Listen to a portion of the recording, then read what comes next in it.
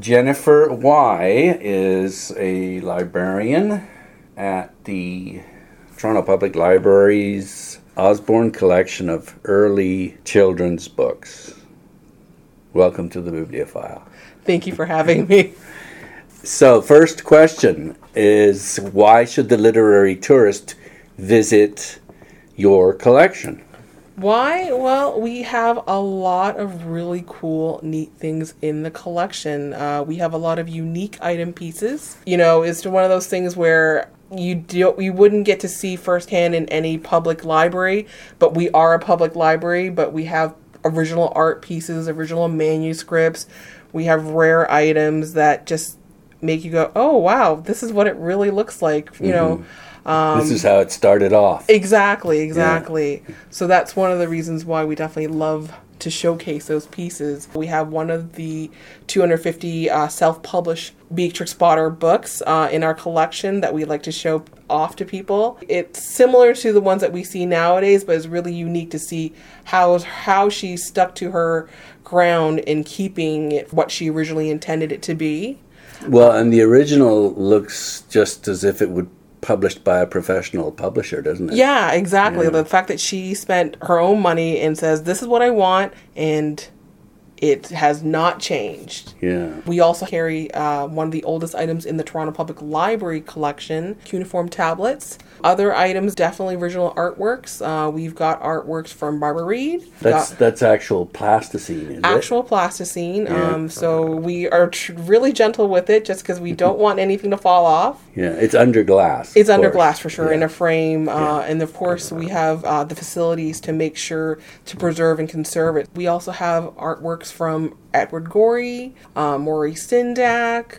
Now, Sindak, you mentioned that did your logo? Or? Yeah, so he actually drew our griffin for us that we use in a lot of our merchandise. In 1979, after visiting us at the Boys and Girls House, we asked him to draw a picture. And then the cool story about that is it was used to our advantage when we wanted to invite future authors and illustrators, one of them being J.K. Rowling, in October of 2000.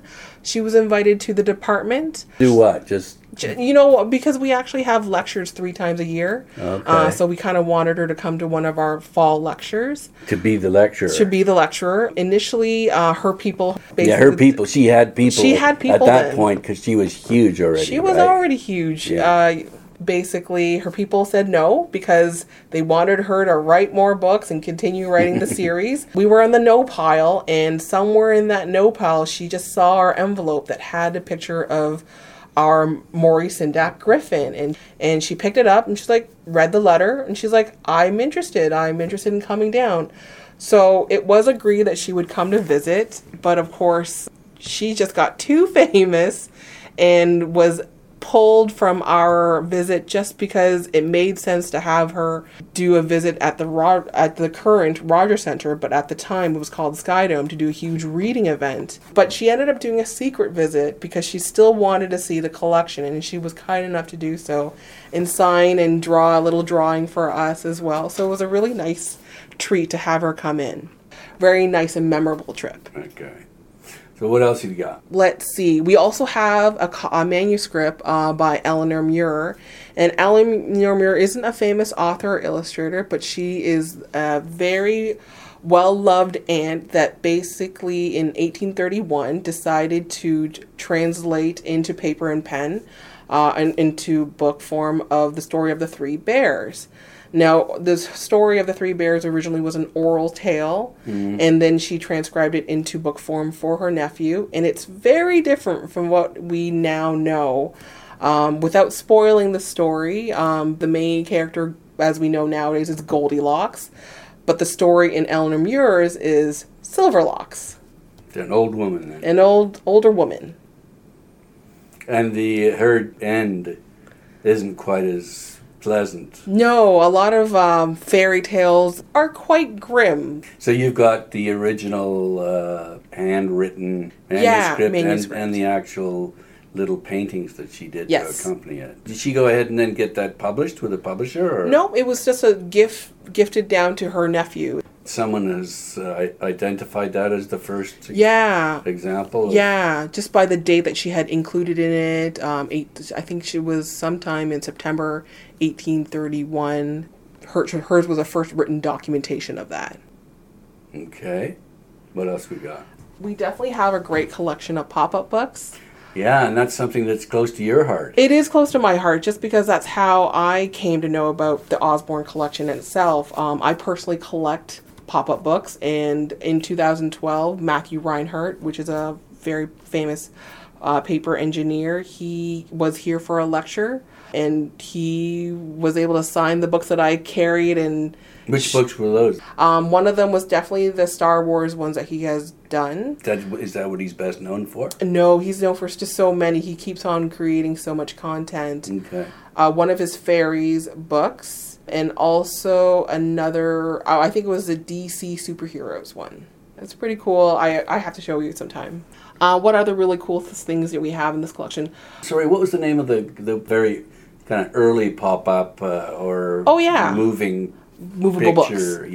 Yeah, we have a lot of copies of Lothar Meggendorfer, who is also a well-known paper engineer in his own right. The Movable Book Society actually have an award named after him. Okay. We have a couple of originals.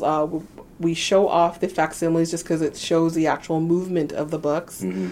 But it's really cool to see 100 to 200-year-old pop-up books. Things that I don't have in my collection, but this is as close to having it. What about, I'm thinking of Noddy and Rupert the Bear. Does that ring a bell with you at all, those two? I'm not super familiar with them. Okay. We probably do have them. We have all the colored fairy Andrew Lang books. People love seeing them all laid out. The spine is nice. Exactly, especially the blue one being a really big favorite. Mm. We also have a really cool letter written by Andrew Lang's wife, Leonora, or Nora as she's named, where she has actually told somebody in the letter saying, no, like, she is known for helping writing the book, but she has stated in the letter saying, I actually was more than just a helper. I did a lot of work in there. Sounds typical. The wife or the woman doesn't get as much credit as she deserves. Yeah, exactly. Yeah. So it was one of those things where she threw in her 2 cents saying, nope, I actually did do a lot of work. And you've got this letter? Yeah, we acquired this letter. So who's the letter written to? I'm actually not sure. Her penmanship is a little hard to read. Okay. But I was able to figure out the section that says, hey, please give me recognition for this. Okay. Another cool thing, we actually recently acquired a Tolkien letter. He has written to a fan. It's 2 stories in the sense that we had some people that stumbled by the department. These teenagers over the summer were in the middle of a break and they stumbled upon our department. They were looking at all these old items that they have never seen before. And I was like, oh, I don't know if you're a fan of Tolkien, but we have acquired this letter recently. And basically he's writing to one of his fans. And the fan had written to him in like fairy speak or something. Okay. And Tolkien obliged and wrote back in Middle English. In Middle English, yeah. And I was like, are you a fan? He's like, I'm a super fan. I was like, oh, how are you a super fan? And he pulls up his necklace that has a copy of the Lord of the Rings ring. Okay. So that was a really sweet moment. So when did the collection, was it someone that donated their collection to start it off? Or how did that happen? So how did it all happen was it started with the librarian Lillian H. Smith.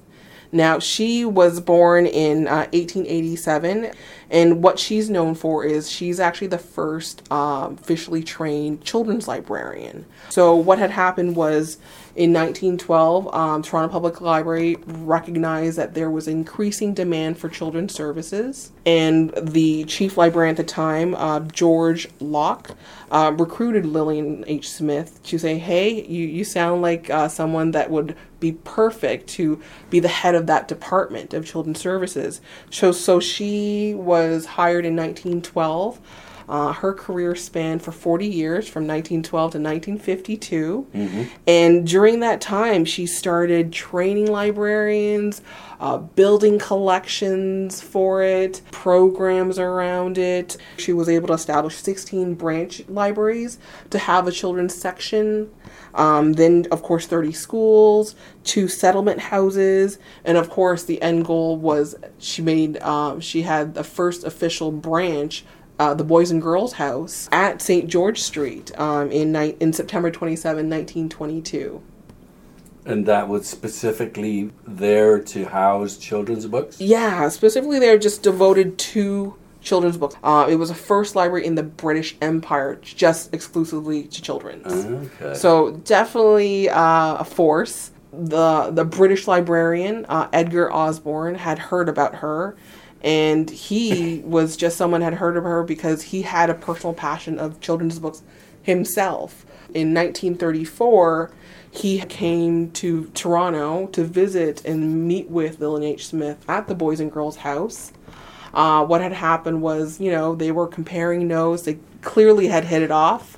Mm-hmm. And they didn't get married, did they? No, they didn't. He was actually here with his wife, Mabel, who also shared the same passion with children's literature. And what happened was, a conversation between Mabel Osborne and Edgar Osborne was like, what should we do with all our lovely stuff? And so 15 years later, when his wife Mabel had passed, the idea was we should donate it to Toronto Public Library in care of Lillian H. Smith, because she would definitely know what to do with our collection. So in 1949, that's when they started. It started with 2,000 items, and it has grown beautifully to, I'm happy to say, 90,000 pieces now. Mm, so it definitely has grown. And it sounds like you're still acquiring to this day. Yeah, we're definitely still acquiring today. What are you after?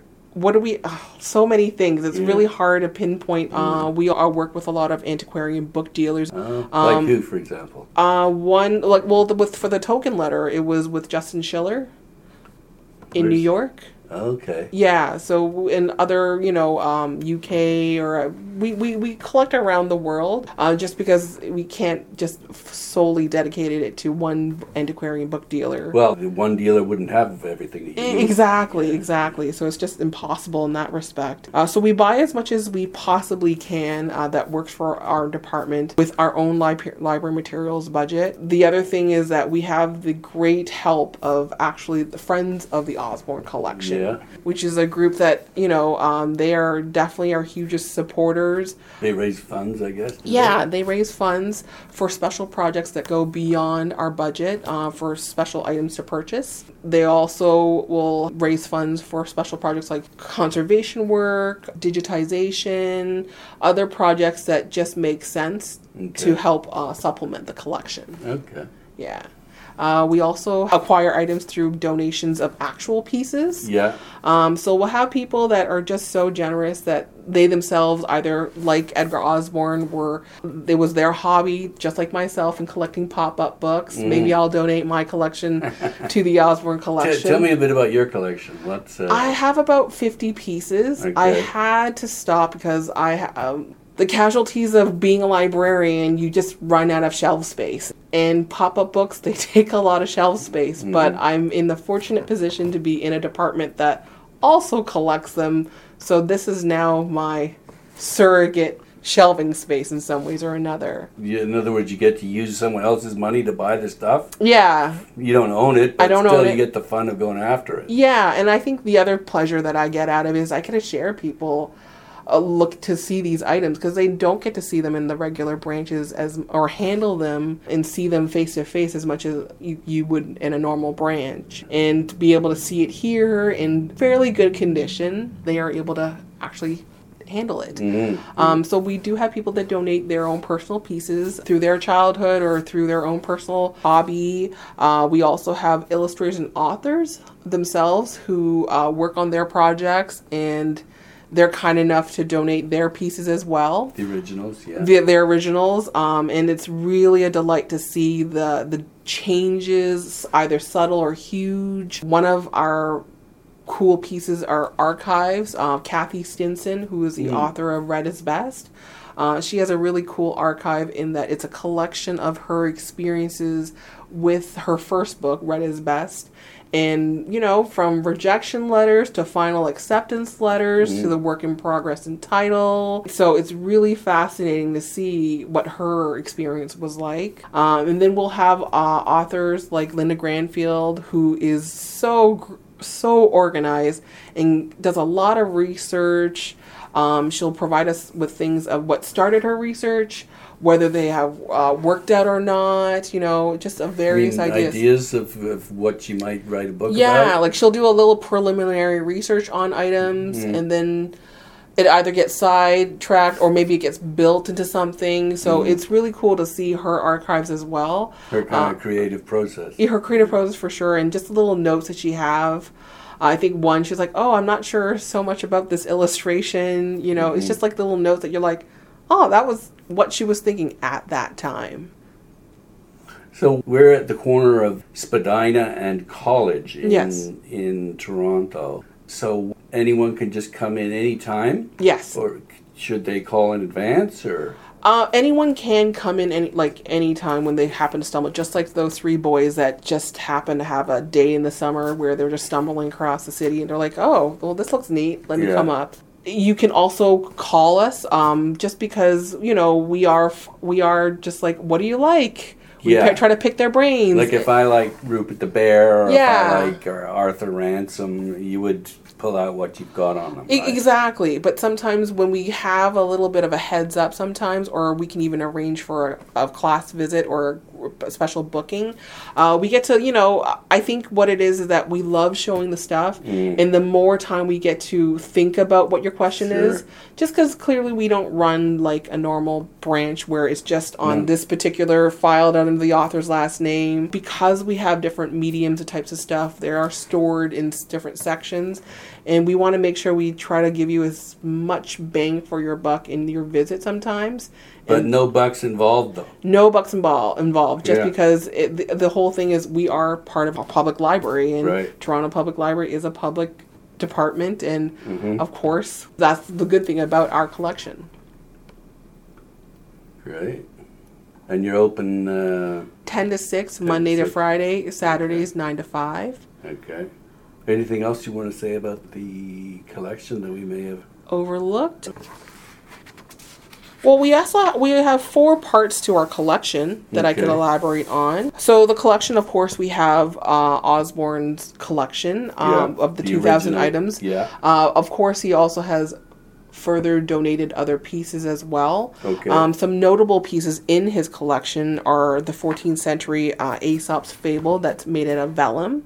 We've got 15th century traditional tales. We've got some 16th century school texts and also courtesy types of materials. Godly Puritan works. We've got 18th century chapbooks and moral tales that really just shape a young child at the time. You showed me that horn book, yeah. So a horn book is what I would like to compare to contemporary times as like a form of a textbook. It's a primer, it has alphabets or numbers, and basically it's boiled horn. So that it's sort of translucent. Yeah, it's gelatinous, and it creates a soft film, and once it hardens, it looks like plastic, really. Yeah. Looks like a little mirror with letters or whatever it is that you're supposed to learn. Yeah. Exactly, and a child is either supposed to trace it with their fingers to learn how to, because there was no pen and paper, so they traced it with their finger how to learn the alphabet, or they grabbed a piece of twig and traced it on the ground. And they're really cool to see, and it's one of those things where we have a few versions of it. Yep. We also have one that's made out of ivory for a wealthy child, so a governess would teach the child how to learn their alphabets and 1, 2, 3s on that. So those are really neat. In his collection, he also was able to acquire some of Florence Nightingale's childhood collection, so that's pretty neat to people to see. We also have some of Queen Mary's childhood books as well. Okay. So that's really cool to see. Where does Queen Mary fit in? He had collected what he had at the time, but worked his way backwards. Okay. And so it was just something that he just happened and thought it was a neat thing to have. But Queen Mary, was it Queen Mary? So she was George's husband, or? Which one? Do you remember? We don't have to go there. Okay. Yeah, so there was that, and so there's 4 areas. There was the Osborne Collection. Of course, we have some of Lillian H. Smith's collection. Yeah. So what she thought was best adding into her collection, just because she, established herself as being someone as what is best for children. One of her favorite sayings is the right book to the right child at the right time. So she definitely played a key role, and she edited guidebooks for boys and girls. She was involved in issuing this guide for libraries across Canada and beyond.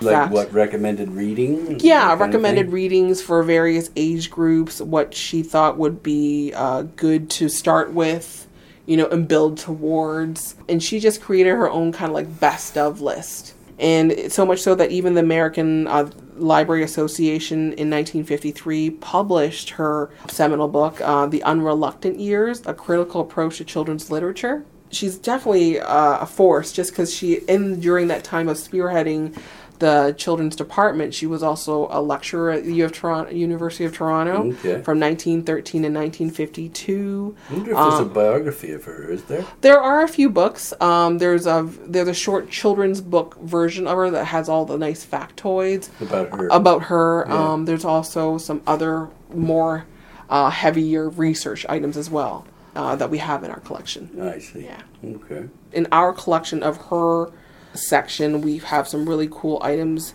that fit along those guidelines. We also have a Canadiana collection that includes alligator pie, I bet. Very much so, alligator pie. We try to have representative collection of 19th and 20th century children's books that are related to Canada, or whose authors and illustrator publishers are significantly associated with Canada. We have all the first editions of L.M. Montgomery's Anne series. We also have a copy of an illustrated comic alphabet, which is actually widely considered to be the first children's picture book in Canada. Other items that we also have the Jean Thompson collection of original art. That's her art? No, not her art. She's actually basically a librarian in the Toronto Public Library, and in dedication of, I guess, her interest in art. There were initially 5,000 pieces. That were eventually used in books, you mean? Used in books. Either sometimes it could be just original draft pieces as well. So we would have something like Walter Crane, Randolph Caldecott, Kate Greenway, Arthur Rackham. So originals from all of these? Yeah, originals from all of them. So Maurice Sendak would definitely fall into that. Barbara Reed. Wow, so that's a long list of reasons. Yes. For the literary tourist to come and visit the Osborne Collection of early children's books. And you're located 239 College Street. Main intersection is Spadina and College on the southeast corner. Do you have an easy website, or is it a long one? Easiest one is probably go to our library's website, which is www.tpl.ca, and just simply type the Osborne Collection. Is probably the easiest way to get into our website. Okay. Thank you, Jennifer Y. Thank you for having me. Bye for now. Bye.